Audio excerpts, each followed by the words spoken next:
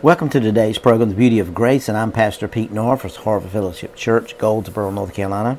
And it is such a privilege and an honor to be with you today, to be able to share the message of hope, to bring you to a place of realizing, or maybe us bringing some encouragement into your life to help you overcome. We've been talking this week about anxiety and fear. And you said, well, Pastor, why are you talking so much about anxiety and fear?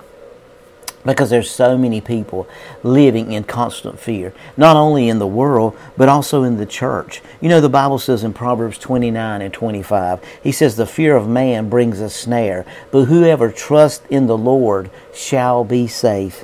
You know, you ever get around people and you feel a little bit of anxiety and you feel a little bit intimidated by being around them? Well, that's the fear of man. And the fear of man is a snare. It's actually a trap. It's something that could consume you and suppress you and make you feel uncomfortable, to take your joy.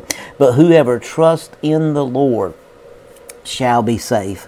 You know, we have people in our life and we love them a great deal and we respect them a great deal. But I love what Psalms 46, 1 through 3 says. God is our refuge and He's our strength, a very present help in trouble. Therefore we will not fear, even though the earth be removed, and though the mountains be carried into the midst of the sea, though its waters roar and be troubled, though the mountains shake with its swelling. Selah. So we see here that the Lord is on my side, and I will not fear. Psalms 118, 6 and 7. I will not fear. What can man do to me? The Lord is for me among those who help me. Therefore I shall see my desire on those who hate me. So we see here that God is going to protect you. God's going to look after you. You know, the Bible says in Psalms 34 and 7, the angel of the Lord encamps all around those who fear Him and delivers them. So we see here that in the middle of our struggles, that there's angels encamped around us for those who fear Him. You know, what does fear mean? You know, the Bible says in Proverbs 8 and 13 that the fear of the Lord is to hate what He hates and love what He loves. And I want you to understand today that the Lord is going to deliver them. Is going to deliver them. He's going to deliver us out of our struggles. You know, 1 Peter 3 and 14 says, but even if you should suffer for righteous sake, you're blessed. Do not be afraid of their threats, nor be troubled. You know, David went through some very crucial times in his life. And I think about David's life when he was writing a lot of the epistles. As he was writing these epistles, a lot of times he was in prison.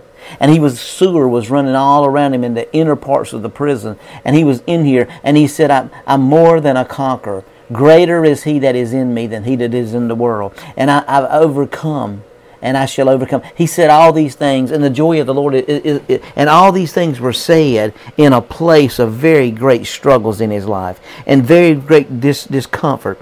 But you know, I love what he said in Mark, and what Jesus said in Mark 4:39 and 40. And He arose and rebuked the wind, and He said to the sea, peace, be still. And the wind ceased, and there was a great calm. But He said to them, why are you so fearful? How is it that you have no faith? You know, you go into a situation and you hear something from somebody, maybe even a doctor or somebody, and immediately fear wants to grip you.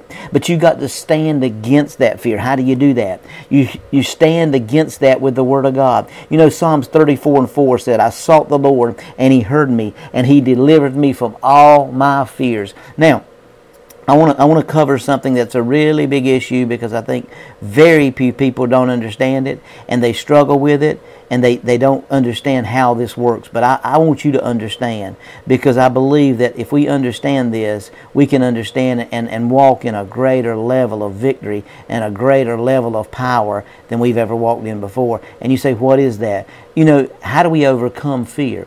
You know, the Bible said that we overcome fear with love. Perfect love casts out fear. Perfect love casts out fear. When we walk in that place of love, when we're walking in love, we can't walk in fear. You know, everybody believes the opposite of fear is faith, but the opposite of fear is love, because love is the only thing that casts out fear. So fear can be removed from our lives. It can attach itself to our lives, but we have the power to cast that fear out with walking in perfect love. Now, what does that mean?